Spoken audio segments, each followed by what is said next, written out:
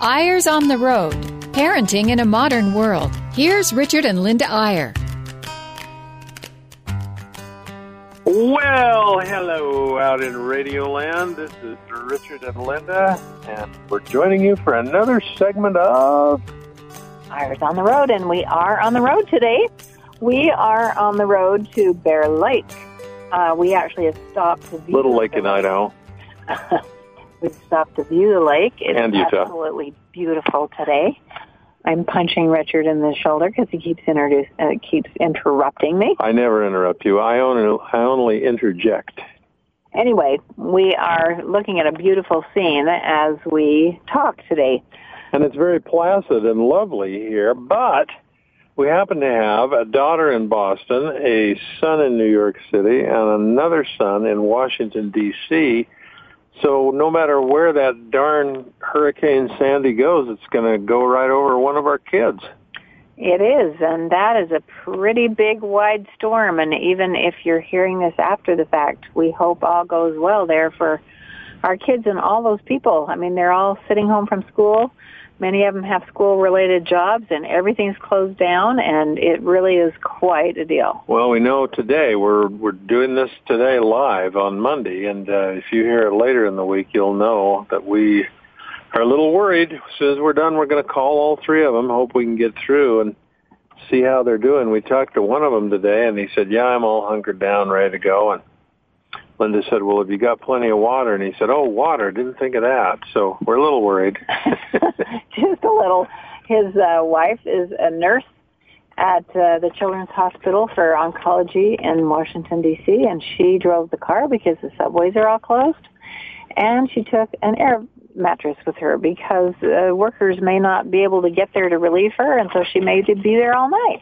You know, though, when a disaster or a potential weather natural disaster like this comes along, boy, if you happen to need a reminder as to what matters most and what is your priority in life, these things sure do provide it. I mean, you get the top of your mind, of course, is do I have anyone that could possibly be in danger? And you know, we've had a double dose of that because we, as some of you listen regularly know, we had a lovely little cabin that we loved that burned to the ground earlier this year. And, you know, it was tough to lose some of our things, but the overwhelming feeling was, thank goodness none of our kids were there. Thank goodness there was no loss of life. But we all know our families are what counts. And for any of you listeners that do have friends or family or children on the East Coast, or if you happen to be listening from the East Coast today, good luck and be safe and batten down the hatches. Now, what we've been thinking about this week, besides that, is the power of family traditions, because yesterday was my birthday. And for a long, long time, I'll tell you the whole story in a minute, but for now, let me just say, we have a big deal in our family about birthday traditions. Everyone in the family has a tradition on their birthday. And, of course, they date back to when our kids were small and living with us and growing up, and we all did all those traditions together. What's interesting and amazing and quite fulfilling, I might say, is that they all continue these traditions, even though we're very spread out now, you know. All day today I've been getting letters and cards and videos and Instagrams and photos of various family members jumping in piles of leaves on their own just to honor my tradition, because that's what we always did on my birthday back in the day. And some of them are pretty funny, like we have a son, Noah, and his wife, Christy, living in San Diego with their 4 little kids. And you haven't seen this one, Linda, but they sent a video, and they kind of went around the neighborhood, and they found one tree that had about 20, maybe 15 yellow leaves.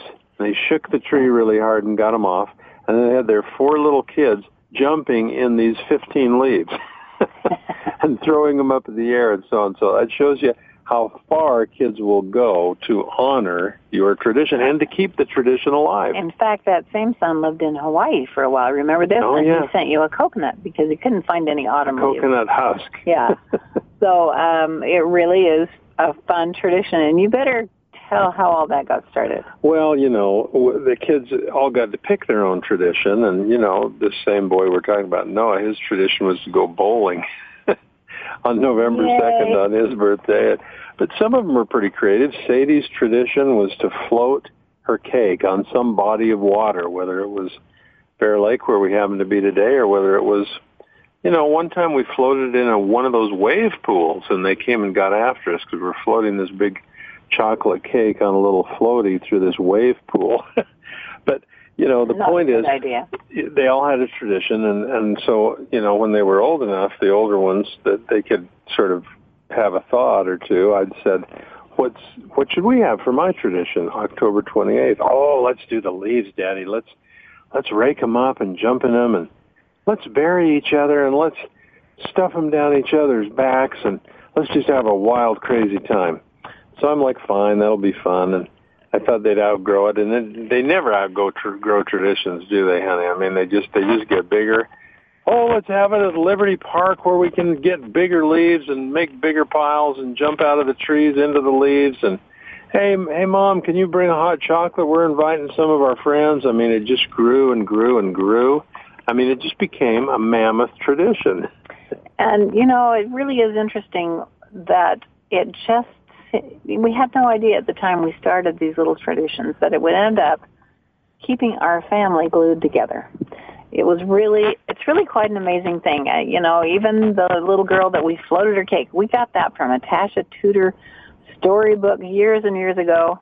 And we just decided that sounded fun. The crazier it is, the better they like it. And so we just started floating that cake on August 12th, which is when our Sadie was born. And then as she grew up and got older and went away from home and so on, brothers and sisters were calling her on her birthday or writing to her and saying, we floated a cupcake in the sink for you today, and all kinds of we got a cake in the bathtub or whatever, and so that they just know that they remember each other during their birthdays. It's just really a bonding experience, and in fact, it's really quite an interesting thing that. You should tell the rest of the story. Well, here's the rest of the story. Came one birthday, I forget which year it was. I should go back and figure this out, but I'd always had all my kids with me on my birthday. And then one year, all of a sudden, 3 of them were gone at once. 2 had gone on LDS missions, and 1 was in college. Or were they all 3 on missions that first year? No, I think Josh was a freshman at BYU. So 2 were on their mission, and 1 was down in college, and so I was kind of missing them, thinking, well, it won't be quite as fun to celebrate the birthday this year without my 3 oldest kids. But luckily, a couple of days before my birthday, 3 birthday cards showed up in the mail. Linda wouldn't let me open them till my birthday, and I went into my den on the morning of my birthday thinking, oh, this will be so fun to see their cards or what it is they sent, or maybe they wrote a message or something. And I opened the first one, and some of you are way ahead of me on this. It wasn't a card. It was a leaf. And the leaf fell out on the desk, and it was from our oldest daughter, who was a missionary in Bulgaria, and it had a little Post-it note stuck onto the leaf, the beautiful maple leaf, or red leaf, I still remember it. And the little Post-it note said, "Dear Dad, this is a leaf from Bulgaria. I honored your tradition. We were working at an orphanage, and the orphans helped me honor your tradition. Happy birthday." And then that was fine and beautiful. And then the little P.S. really got to me. It said, "Love, Sarah," and then it said, "P.S. Don't forget, Dad, just because I'm far away, I am still part of our family." And I thought, whoa, wait a second.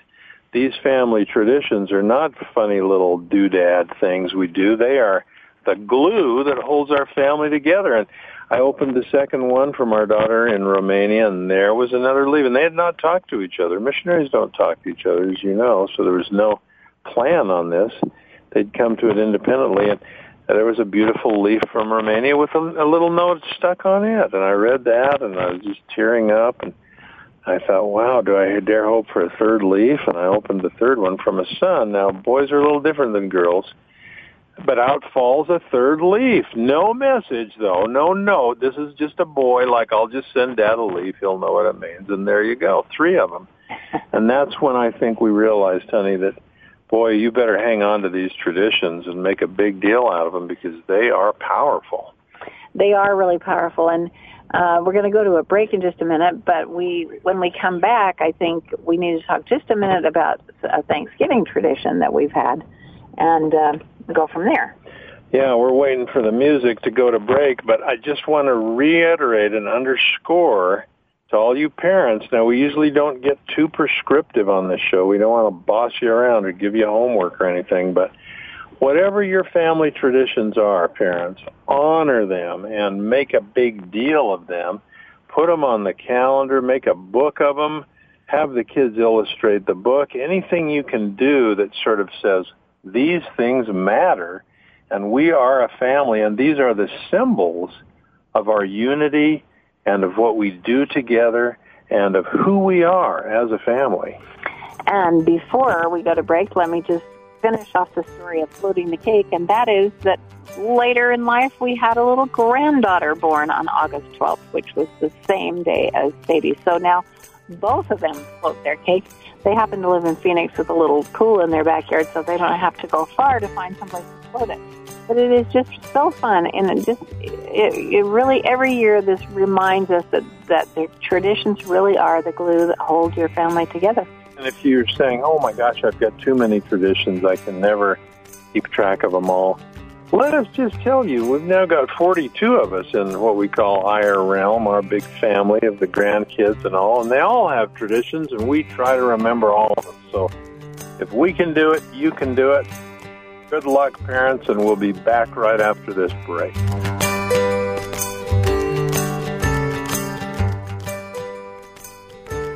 Hello, we're back. Richard and Linda, Eyres on the Road. We've been talking about family traditions and how important they are. And before we leave that subject, because we're coming up on Thanksgiving, we thought we'd just give you an idea or two about maybe a new tradition at your house. Well, wait, hang on. Before we give them a new one, let us tell you what our old Thanksgiving tradition was, because I'll just bet you a lot of you have the same one. Oh, go ahead. You were going to do that one. What were you? I was going to say we used to. Actually, the tradition was eat way too much and watch football all day. And I kind of liked it. Yeah, that was fine, but not so much for the women who didn't care for football or the men who didn't care for football. But, of course, everybody seemed to like the eating part. But we decided that we really needed to make Thanksgiving Day a day of gratitude. This is when we were into this whole phase of we need a good... We started thinking, and we might have gone a little overboard on it, but we started thinking if you're going to have a tradition, why not... I mean, they all teach something, which is get together and enjoy your family. But why not also have it teach a value of some kind? Well, what we did is we went down and got a roll of paper like you use in an adding machine, and they still have those, actually, at all the Office Depot places. And I didn't mean to mention the name officially, but, Office Supply. Anyway, so we got that, and we started the kids first thing in the morning. This is when we had little kids. We started them first thing in the morning and told them, write down everything you can think of that you're grateful for. Everything. Now, this is before they could even write. So I remember I was the scribe that first Thanksgiving, and our two little daughters who were old enough were saying, well, I'm thankful for my thumb. Well, I'm thankful for my bottle. And we were writing down every single thing that they were thankful for on this long roll of cash register paper. Yeah, and I think that was the year that Les Mis first came out, and it turned out to be one of our favorite things in the world. And so not only did they mention that play, but also every character from the play, everything that had happened. They went on to doorknobs, floors, carpet, anything that they could see, they realized they really were grateful for. They would really miss it if they didn't have it. And we'd say, now wait, don't just say something you see. You've got to think about why you're thankful for it, So, well, I'm thankful for the clouds because they give us rain or whatever. And so we're just listing. What did we get up to that first year? Oh, I think about 300 that first year. We thought, that no. was awesome. Yeah, we'll never break that record. We're up to 300 things. Well, kids are kids, and the next year we had to break it, so we probably got to 350 or something. And long story short, traditions never die. We still do it. Last Thanksgiving, we had it going on all over the place, and people emailing or texting in their lists, and we're trying to eliminate duplications, but we were well over, I think, didn't we get over 1,500 last Thanksgiving? Oh, about 1,200, I think, but that was a lot. And the thing is, I mean, these kids grew up with this. If you've got older kids or an older group together for Thanksgiving without a lot of little kids, here's another idea we tried a couple of years ago, and that is just to have everyone write down 10 things that they really were grateful for. Unique things. But they had to be unique because if they duplicated it as somebody else's list on somebody else's list, they had to cross it out. So the one that ended up with the most unique things they were grateful for got a prize. And I thought that was fun. That was really fun, yeah. It was just 10 things, and you just think about it for a minute, and then it was fun to hear what other people were grateful for. You learned a lot about their lives during that year because of things they had written down. And going back again to the early days, we'd take these streamers, which is sort of what the cash register tape was when it was all rolled out, and we'd hang it up like crepe paper, sort of draped over the Thanksgiving table with pieces of tape holding it on the ceiling and so on, and then we would eat our Thanksgiving dinner underneath the sort of canopy, as it were, of all these things that we were grateful for. And for us, at least, that started making us feel like, wow, this is really Thanksgiving now. What are we doing on Thanksgiving? We're giving thanks. And I think it made our Thanksgivings a lot better. I mean, there is a lot of waiting around time on Thanksgiving. You're waiting for the turkey to cook, or you just have some time when you can work on that list. It's great if you put the kids in charge of it, as soon as they're old enough, and everyone contributes. If you have kids that don't have stuff on the list, they're not going to feel any ownership. Well, as you can tell, Thanksgiving is our favorite holiday. We like Christmas too, don't we? But Thanksgiving is just so awesome, the time to give gratitude.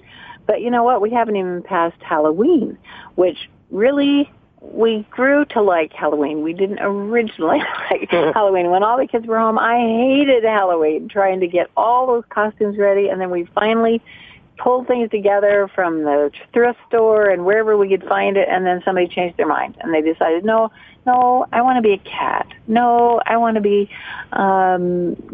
Seuss. I mean, whatever it was crazy. We had one that wanted to be Dr. Seuss. That would be cool. What does he look like? Carry the poems all around on him and everything. But I've decided it's the most creative holiday of all, and it really is so fun to see what everybody's doing. We were just with some friends who are going to a family Halloween party tonight, and they're going as Mitt and Ann Romney. And this woman actually has called 50, well, maybe not 50, but a lot of wig stores to get a wig exactly like Ann Romney's. I mean, that to me is going a little too far, but honestly, they are having so much fun with it, and it really is fun to see the creative. Well, and Linda, I'll bet every listener has a family tradition or 2 or 10 centered around Halloween. It's a time for a lot of traditions. So, holidays are great for traditions. Birthdays are great. You can have traditions on Sunday every week. I mean, they're just such a wonderful thing. And I just want to say that you can't have, I really believe this, you can't have too many traditions. Linda thinks you can. I know you think I just think you can. Listen, we used to have this tradition book at home, and we were just about up to our gills with traditions. I wanted one every day. When you have 9 kids and they have birthdays, just that alone, it takes a lot of time. But he said, well, let's have a tradition for welcoming spring. The first day of spring, yeah. Welcoming fall. Fall equinox. I think that it was going a little too far, but then, you think you can't go too far. So you listeners just decide what you want to do. But we do really advocate that you formalize your traditions, write them down, let your kids know that this is what your family is about to do, and have them help you, of course, figure out these traditions. And then once they have ownership, then it becomes in cement. Well, and I think I will mention one other thing that was recommended to us, and we had a lot of fun with it, and that is that how do you formalize the traditions? A lot of people put them on calendars, and that's good. But we got this idea from someone else, and we went and got a big book, a big leather book, like a journal, only big. How big do you think that thing is? It's probably 15 inches high.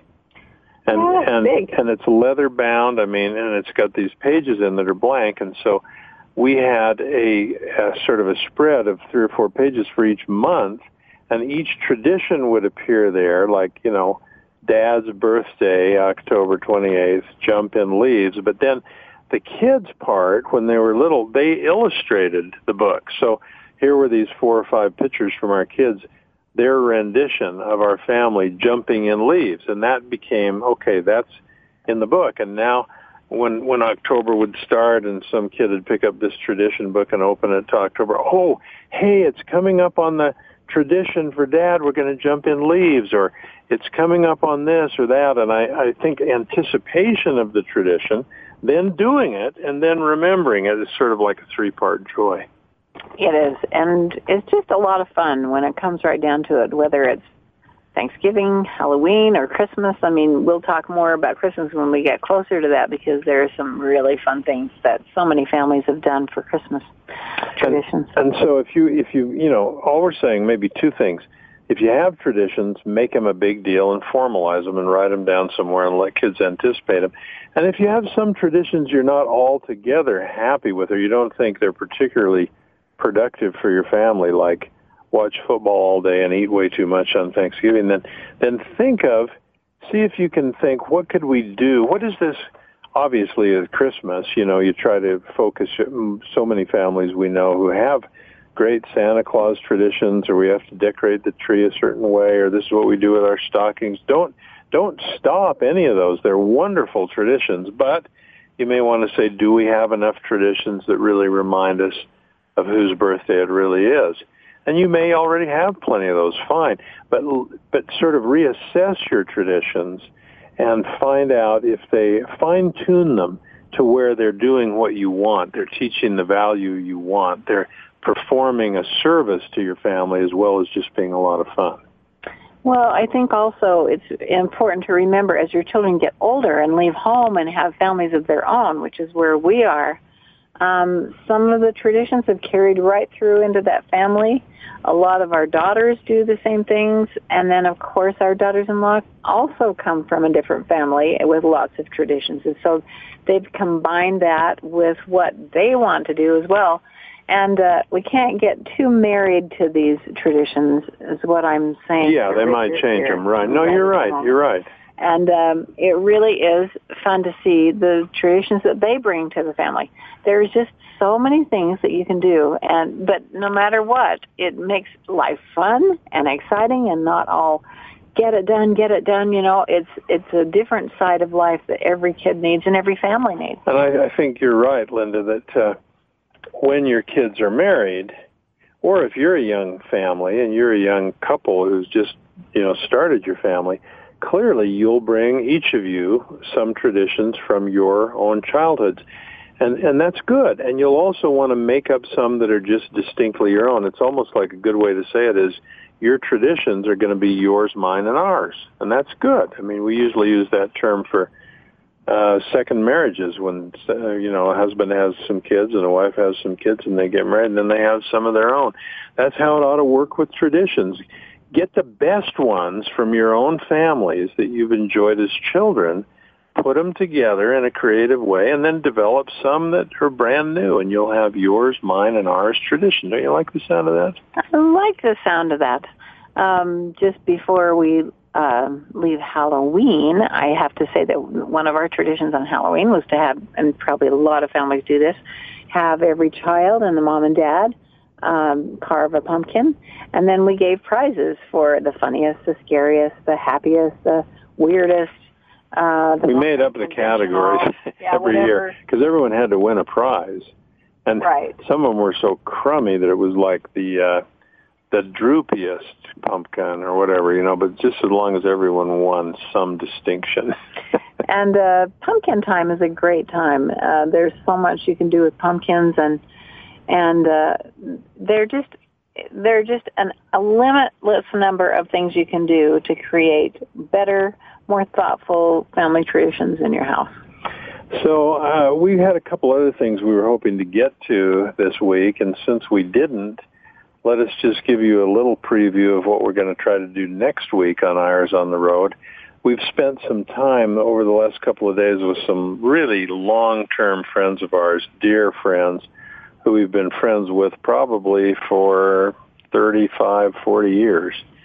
And we had a great time because we were just talking about how it is now that we're empty nest parents and how each of our kids are doing and how well they're doing as parents. And most of us feel like our kids are actually much better parents at the age that they are now than we were at that age. And so next week, we're going to talk a little about how the problem of entitlement carries on into kids who are a little older. So we'll look forward to that. And here we are, Richard and Linda Eyre, signing off for another week on Eyre's on the Road. Bye-bye.